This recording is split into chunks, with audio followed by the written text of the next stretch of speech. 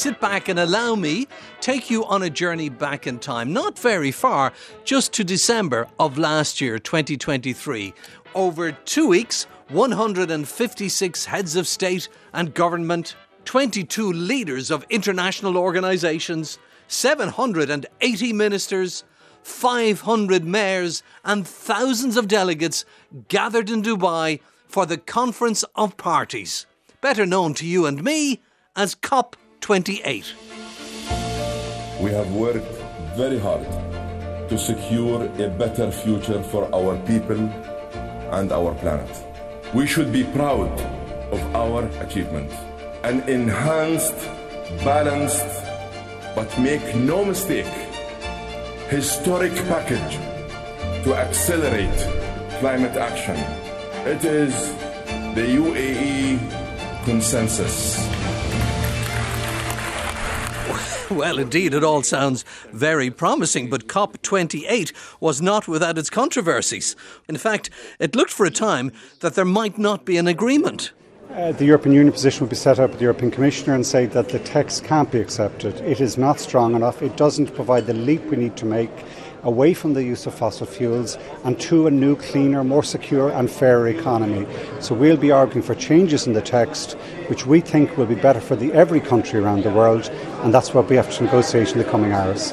But then we heard this. And our correspondent George Lee. George, good morning.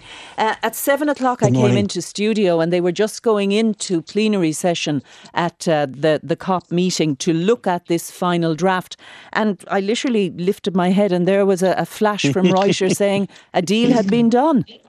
Amazing. It really was so quick this morning, you wouldn't believe it. As they trundled into this plenary session, there was a lot of optimism because there have been very significant changes in the text that was proposed, and that text came out in the small hours of this morning, about 4 o'clock, 5 o'clock here local time. And so the issue then was all of the negotiating blocs would have to consider that. Now, in the text, it was so much hardened compared to on fossil fuels and so on compared to the previous text. Eamon Ryan was very, very positive going into this particular meeting. He didn't know what would happen at this plenary session. It was open to anybody to object. The UAE presidency of the COP had spent about 2.5 days listening to people, and dealing with them behind the scenes to get to this one document. The question was, would one document unite them all? And indeed it did. So it has come out, and it's harder much harder in terms of fossil fuels. It's the first time ever that a United Nations climate-related summit has put fossil fuels right into an agreement. And the way that Sultan Al-Jaber has said it here, he said, this is going to be a paradigm shift. It has the potential to redefine our economies. It moves us to a new mindset whereby the solutions to climate change are going to become the drivers of a new economic age. So what they've said is that all of the countries are now agreeing that they need to rapidly reduce greenhouse gas emissions in line, and then we're talking about 198 countries in line with the Paris target of 1.5 degrees. That's going to be tripling renewable energy capacity. It's going to be efficiency improvements, doubling by 2030, accelerating the move of unabated coal use. In other words, if you're going to have a new coal-powered fire station, you're going to have to capture the carbon dioxide. But particularly this sentence was the key. Transitioning away from fossil fuels in energy systems in a just and orderly and equitable manner, and accelerating action in this critical decade. That was really important to them, so that they will achieve net zero by 2050 in keeping with the science. So in there you have fossil fuels. You don't have the words phasing out, but you make it clear that you're going away from them, you're transitioning, you're doing it now. There are huge changes happening in the types of fuel we are consuming nowadays, and much of it, we hope, will be better for the planet. Just before COP28, on November 28th, we heard of the world's first long-haul flight, fully powered by 100% sustainable aviation fuel.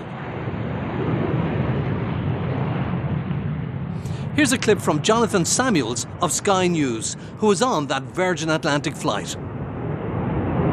Well, we're now about halfway across the Atlantic on this record-breaking flight using 100% sustainable aviation fuel. This flight about 70% greener than most other planes in the air today. But sustainable aviation fuel, in this case mainly used cooking oil, isn't the future. It's simply too expensive to make, and there isn't enough raw material. Scientists say hydrogen potentially could be the future, but that is many decades away, and this is the best solution for now. And airlines and the aviation sector says it's now down to the government to make sure that they've got enough SAF, as it's known, to put in their tanks.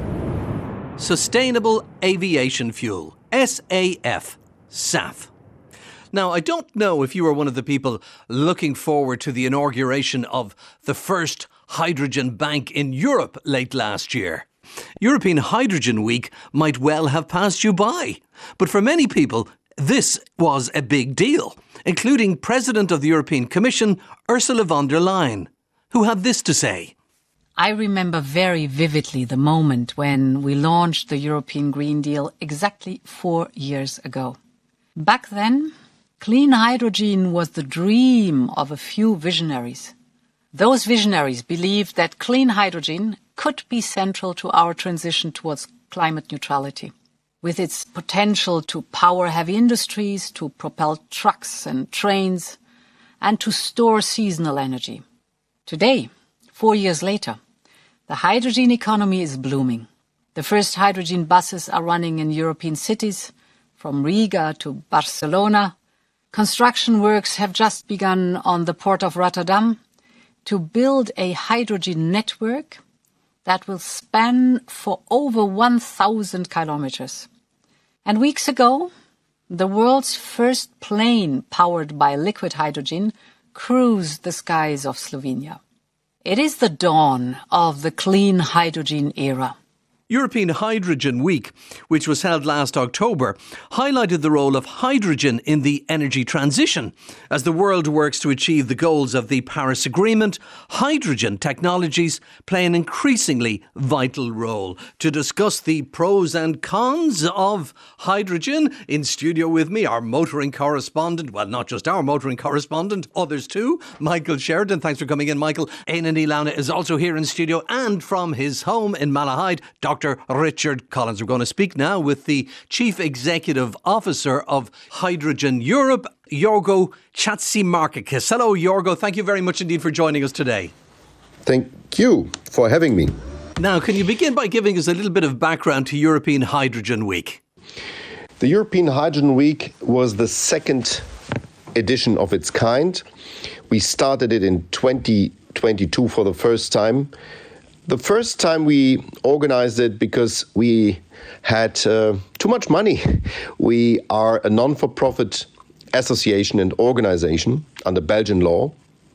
And we asked our members whether the money that we had too much should be invested into something which is a triple thing. On one hand, an exhibition. Second point would be a high-level political conference. And the third is a B2B networking event, but also discussion event. They accepted. We organized last year first time and had no losses. And this year we have quite some money to reinvest into that conference for next year. It is a one-stop shop. It is where people in hydrogen from Europe, but also from very, very important countries outside Europe, come to show where they are, to show how mature their technologies are, to understand how they can get connected, but also to listen to high-level politicians. And we are talking here about ministers and especially the commissioners and the Commission President of the European Commission, which has an important legislative role, to listen what they would expect from technologies and what they would provide, on the other hand, as a regulatory framework, but also as funding and financing in order to ramp up these technologies. So, all in all, a very successful week with 220 exhibitors, with more than 200 speakers, and with 5,000 guests, so participants for all of the 4 days, and the fifth day was a digital day. Now, Ursula von der Leyen is talking about green hydrogen and she's referencing aircraft and buses. But what exactly is green hydrogen? And when I saw you on TV recently, you suggested that Ireland might well be a good place to produce hydrogen. So green hydrogen is defined as hydrogen that stems from renewable energy sources. Whenever you have wind energy or sun energy from photovoltaics, or you have hydropower from rivers, this so-called renewable energy transforms into electricity, but it's hard to store it. It's hard to, in some cases, to bring so much of this new renewable energy into the power grids because they are too small. This is where hydrogen comes in. This renewable power splits water into oxygen and hydrogen. And the oxygen can go to the air or can be used industrially. The hydrogen stores the energy that has been used to split the molecule and can be then used at a later term to be repowered back again or to be used as a chemical substance. And this is why it's so important, because there are a lot of chemical processes or industrial processes where hydrogen is needed anyway. And today, the hydrogen we are using is fossil hydrogen. It stems mainly from natural gas, which is a fossil and emits lots of CO2. And if you transform all these mechanisms and all these industrial processes towards green hydrogen, you reduce dramatically the CO2 emissions that are used today in steel production, or in the production of ammonia for fertilizers, or in the production and refining of fuels for cars and kerosene for airplanes. And in a second stage, you could replace all this. Not only you produce with lower emissions, but you replace the kerosene in an airplane completely with synthetic fuels based on hydrogen, or even with hydrogen as such. We are in Europe operating buses based on hydrogen as such and only. I came every day to my office with a car running on hydrogen. Nothing else, just hydrogen. And the process here is that the hydrogen via a fuel cell is put into power and heat. Because if you take the hydrogen, have it in your tank after you have fueled your car with that at a hydrogen refueling station, and if your car absorbs the oxygen from the air, the fuel cell will unite them again. So they get married again, H2 and O, which is water. Water comes out your exhaust pipe, and this process leads to electricity and heat. The electricity runs your electric motor, and the heat, well, in the wintertime, heats your car. In summertime, it goes into the atmosphere. So what we see here is that hydrogen, definitely based on renewable sources, is the fuel of the future. And why is Ireland so prominently located and best located in order to produce it? Because Ireland has lots of winds. It's exposed to big wind energies and also huge space of maritime possibilities. The real island, as we all know, is a huge country with a maritime zone, economic zone that could be used for all these. And I'm not just thinking about offshore wind turbines, because they are also difficult to install. No, I'm thinking about kite technologies. So we are developing vessels that are torn by kite seals that go 1 kilometer up in the air, and they have massive power to pull basically the vessel. On the vessel, you have the production of renewable electricity, which is transformed on the vessel to hydrogen. This vessel then is milked by other ships that collect the hydrogen and bring it back to shore or where it needed. So Ireland would be one of the role models for this use of production and use of hydrogen, and that is why I mentioned it in my TV interview at Euronews. The mechanics of this, suppose I have a windmill and it's producing a kilowatt, a flow of energy of a kilowatt, and it comes down. Now, I can do either of two things with that. I can, for instance, I can store that energy in a battery and drive cars, in other words, stay electrical right through, or I can use that with electrolysis to manufacture, in a sense, hydrogen. Now, these are two completely different processes. Now, there's always a loss in everything like this. There's a loss at every stage. I'm creaming off hydrogen from electrolysis. I have to compress that to liquefy it and so forth. And there must be a penalty for that. Is this more or less efficient than using the electricity directly? That's an excellent question, and it's a question that has become, I would say, a fetish, because many people say we only go for solutions that are super efficient, and this is exactly where our problem lies, because we are, as humans, of course, not only depending on the energy efficiency, but also of space efficiency, cost efficiency. We call that the system efficiency. And if you just watch at energy efficiency, you're lost. Why am I saying that? Because the mother of all energy production for us humans is photosynthesis. Photosynthesis is, so to say, the collection of sunlight for the production of plants. That's where we all live from. And the efficiency of this process is 3%. So, yes, electricity directly used has an efficiency over 80%. Our hydrogen and fuel cells has an efficiency about 60%. A diesel car has an efficiency of 27%, and photosynthesis is 3%.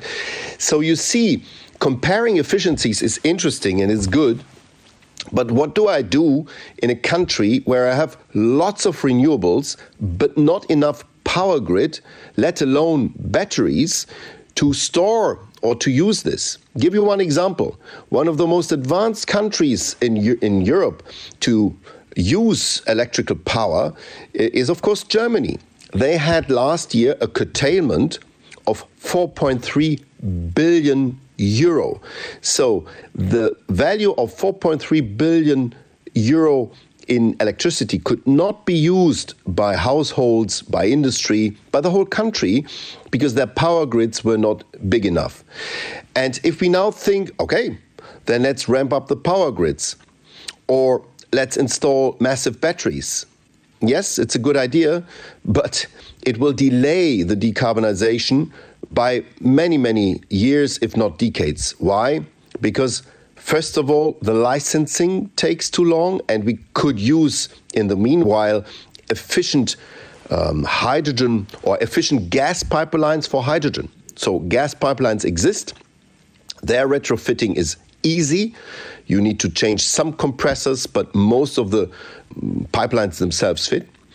And you could use that. So yes, you might lose some of the energy, but it's better to lose only 20% rather than lose 100%. So that's my argument here. When it comes to batteries, also excellent technology. We fully support that. We need batteries also in our hydrogen cars and buses. However, the critical raw material that you need for batteries, lithium, cobalt and others, are not enough.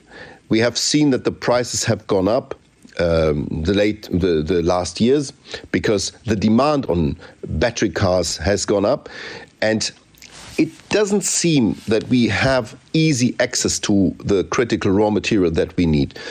In our case, we need only 10% for our cars, 10% only of the critical raw material, because our fuel cells do not need that much of cobalt and lithium, not at all. They need just a very, very thin membrane of iridium and platinum, and that's only 10% of the demand. If we go to the fueling infrastructure, we even need only 5% of the critical raw material. So you see, it's not only about energy efficiency, it's also about the efficiency of use of critical raw material, and that's why system efficiency is the better word.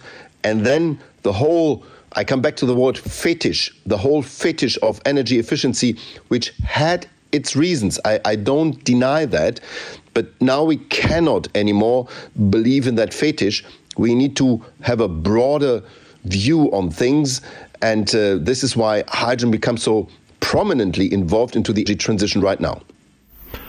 Now, refueling seems to be the weakness of this system. If you head off in your car from Brussels, you can't go very far on your one tank. You'll get a few hundred kilometres or something like that, and there won't be a hydrogen refueling station there. Do you envisage the refueling station of the future being a station with a hectare or two of solar panels, a large windmill overhead generating several thousand kilowatts of energy, and this into a local hydrogen manufacturing plant, in a sense, on site? Is that a realistic proposition, that we could establish a network of such sites? How much hectares would we need mostly for solar panels, and how many kilowatts would we need to come from a windmill to set up a scheme like that? No need to transport hydrogen there or not, it'll be produced locally. Is that a realistic proposition, or is this just a pipe dream? So first of all, in order to fuel a car, you need 5 minutes, in my case, for 600 kilometers. So the compression is at 700 bar, which is quite high, and I use hydrogen in its gaseous form. There are already trucks that can be fueled with liquid hydrogen. Liquid hydrogen means that you need to cool it down to minus 252 degrees Celsius. If you use it directly, you don't have boil-off effects. That's why it's used for trucks and not for cars. Cars would stand most of the time. Trucks are used most of the time steadily, and that is why it makes sense there. And there the fueling process, of course, is much faster because it's liquid. Now, your question is absolutely relevant. Where does the hydrogen come from? Will it be produced round the fueling station, or will it be imported and transported towards the fueling station, like is done now with most of the fuels, diesel or petrol that we use? I think it will be a mix, because it really depends on how the renewable production in a country will be. Now, if you go to Saudi Arabia or countries that are exposed to sun very much so, then it makes really sense to produce via photovoltaic around the fueling station. In Germany, it would be much, much more difficult. And even in Ireland, photovoltaic is not really the option that brings the result. It's rather wind, but also not on a regular basis. In the end, it will be a mix of both. You will see renewable production of hydrogen locally, but you also will see lots of import via the tubes, via the pipelines, and also with vehicles, with carriers that bring hydrogen to fueling station, like is done today.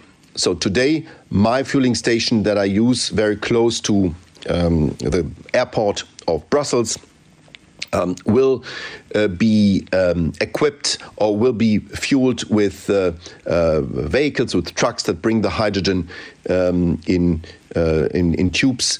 And this is important as a transition. In the long run, we will see that the pipeline system will definitely cover most of the parts of Europe that are connected, of course, to pipelines, and they will take the hydrogen from there. But you are also right. At the moment, if I fuel my car and come to Ireland, I would have a hard time to come back. But this chicken and egg dilemma that you always have introducing a new technology will be overcome by an obligation to build these hydrogen refueling stations. The European Parliament and the European member states have issued a law that obliges the European Union to come up with 600 refueling stations all over Europe, which will then be installed at every urban node and at the big corridors from north to south, from east to west. And that will bring us some 600 fueling stations until 2030. It is a start. It is a start that will be used especially by trucks and by utility cars. And once you have a fueling station somewhere, also private users like myself would then use it. But this is an obligation which tells us, okay, this infrastructure will be built up. In the beginning, it will be, again, a mix of where the hydrogen comes from, but you need to equip your hydrogen refueling stations with hydrogen. And this all is a market-making mechanism. It ramps up the production, but also the delivery, and this will keep us quite busy over the next 6 years. Jorgo, you have a hydrogen car. How does it compare in cost with an electric car? Is it exceedingly expensive, the car itself, I mean? $58,000. So, with a comparable size of car, is already cheaper today. But what I want to say is, this is because the industry, in this case it's Hyundai and Toyota, both are heavily involved in that market segment. They, of course, want to keep the price where it is, but it shows you that we are competitive already. The other truth is that most of the member states are focused on battery cars at the moment. So in the end, it will be a decision, do I have the infrastructure to charge my car or to refill my car with hydrogen? If the infrastructure is there, people have the free choice. If not, you can imagine what happens. Nobody will buy a hydrogen car. That's why I mentioned the 600 minimum fueling stations until 2030. Again, keeps us very busy already today. Jorgo, just before Michael Sheridan joins the conversation, can I just ask you what type of car you're driving? What's the make and model? It is the Hyundai Nexo. I have 4 daughters, so the Mirai is the Toyota Mirai is rather a nice car for golf players. Nexo is more of space. It's an SUV that has enough space to carry your 4 daughters around. The availability of hydrogen cars is really poor at the moment. Even the availability of electric cars to consumers is very poor in Ireland, and they're exceedingly expensive if you price them per seat. Our taxes in Ireland are very high, and European cars always come in at least 10, 15, 20% dearer over here. What is the menu going to be like for people who are excited by hydrogen? I'm excited by hydrogen. So what is the menu going to be like in terms of what people will be realistically able to buy? You can't even buy a hydrogen car in Ireland at the moment. They're not on sale. And even Toyota's plans to bring in the Mirai, they were only going to bring them in and lease them to people. So realistically here, they're not on the menu. But what will be on the menu, and how soon will we see the availability of affordable cars?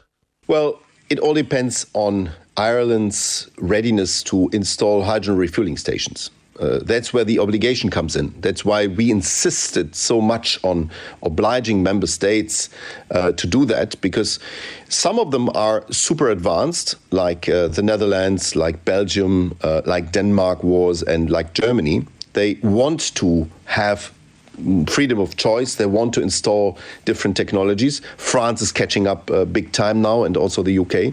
There are other countries. Let me mention my second home, which is Greece, super reluctant and slow and believe that they cannot pay for 2 infrastructures. But this is utterly wrong, because I was mentioning that 2 infrastructures are in the end cheaper than 1. Why? Because with all the dependency on the power grids that we have, if we put the electrical driving on top, this will be, a big burden for the power grids. And this is where hydrogen can help to balance this out. We have made this calculation. 2 infras are cheaper than 1. But I'm very, very honest to you. It really depends on politicians. It really depends on the priority that are given to the different technologies by the politicians. It's as simple as that. In Ireland, I met with your minister, Eamon, and he is absolutely interested. I've never seen a minister so keen on being explained all these things. So what I want to say is, it really depends on the politicians. So my car, in the German scheme, is 16,000 euro cheaper than in other countries. Why? Because the Germans have up to 100 hydrogen refueling stations. They have automotive industry. BMW, by the way, is also producing a passenger car. Daimler Trucks is producing a liquid hydrogen truck. And what I want to say is the Germans are involved. They want to see the success of this technology.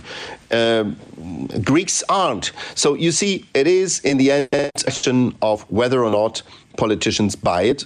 And this is my job, to give all the alternatives, to describe which bottlenecks you have by focusing only on hydrogen or only on electricity, or by debottleneck your mobility by focusing on both. This is the best solution, by the way, as it will make decarbonization, as we call it, much faster.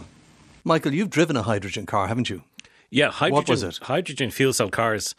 The reality is downsizing the machinery and the gubbins needed to actually make a hydrogen car go. They take up a lot of space. So you lift the bonnet in a hydrogen car, you couldn't drop a spanner in it. It's stuffed full of equipment needed to process and generate electricity, because a hydrogen car is an electric car getting its energy from this fantastic source. I mean, hydrogen, you're pushing against an open door here. Everybody wants to see hydrogen succeed as a fuel source. It's just there's the interest from the car manufacturers themselves is very low.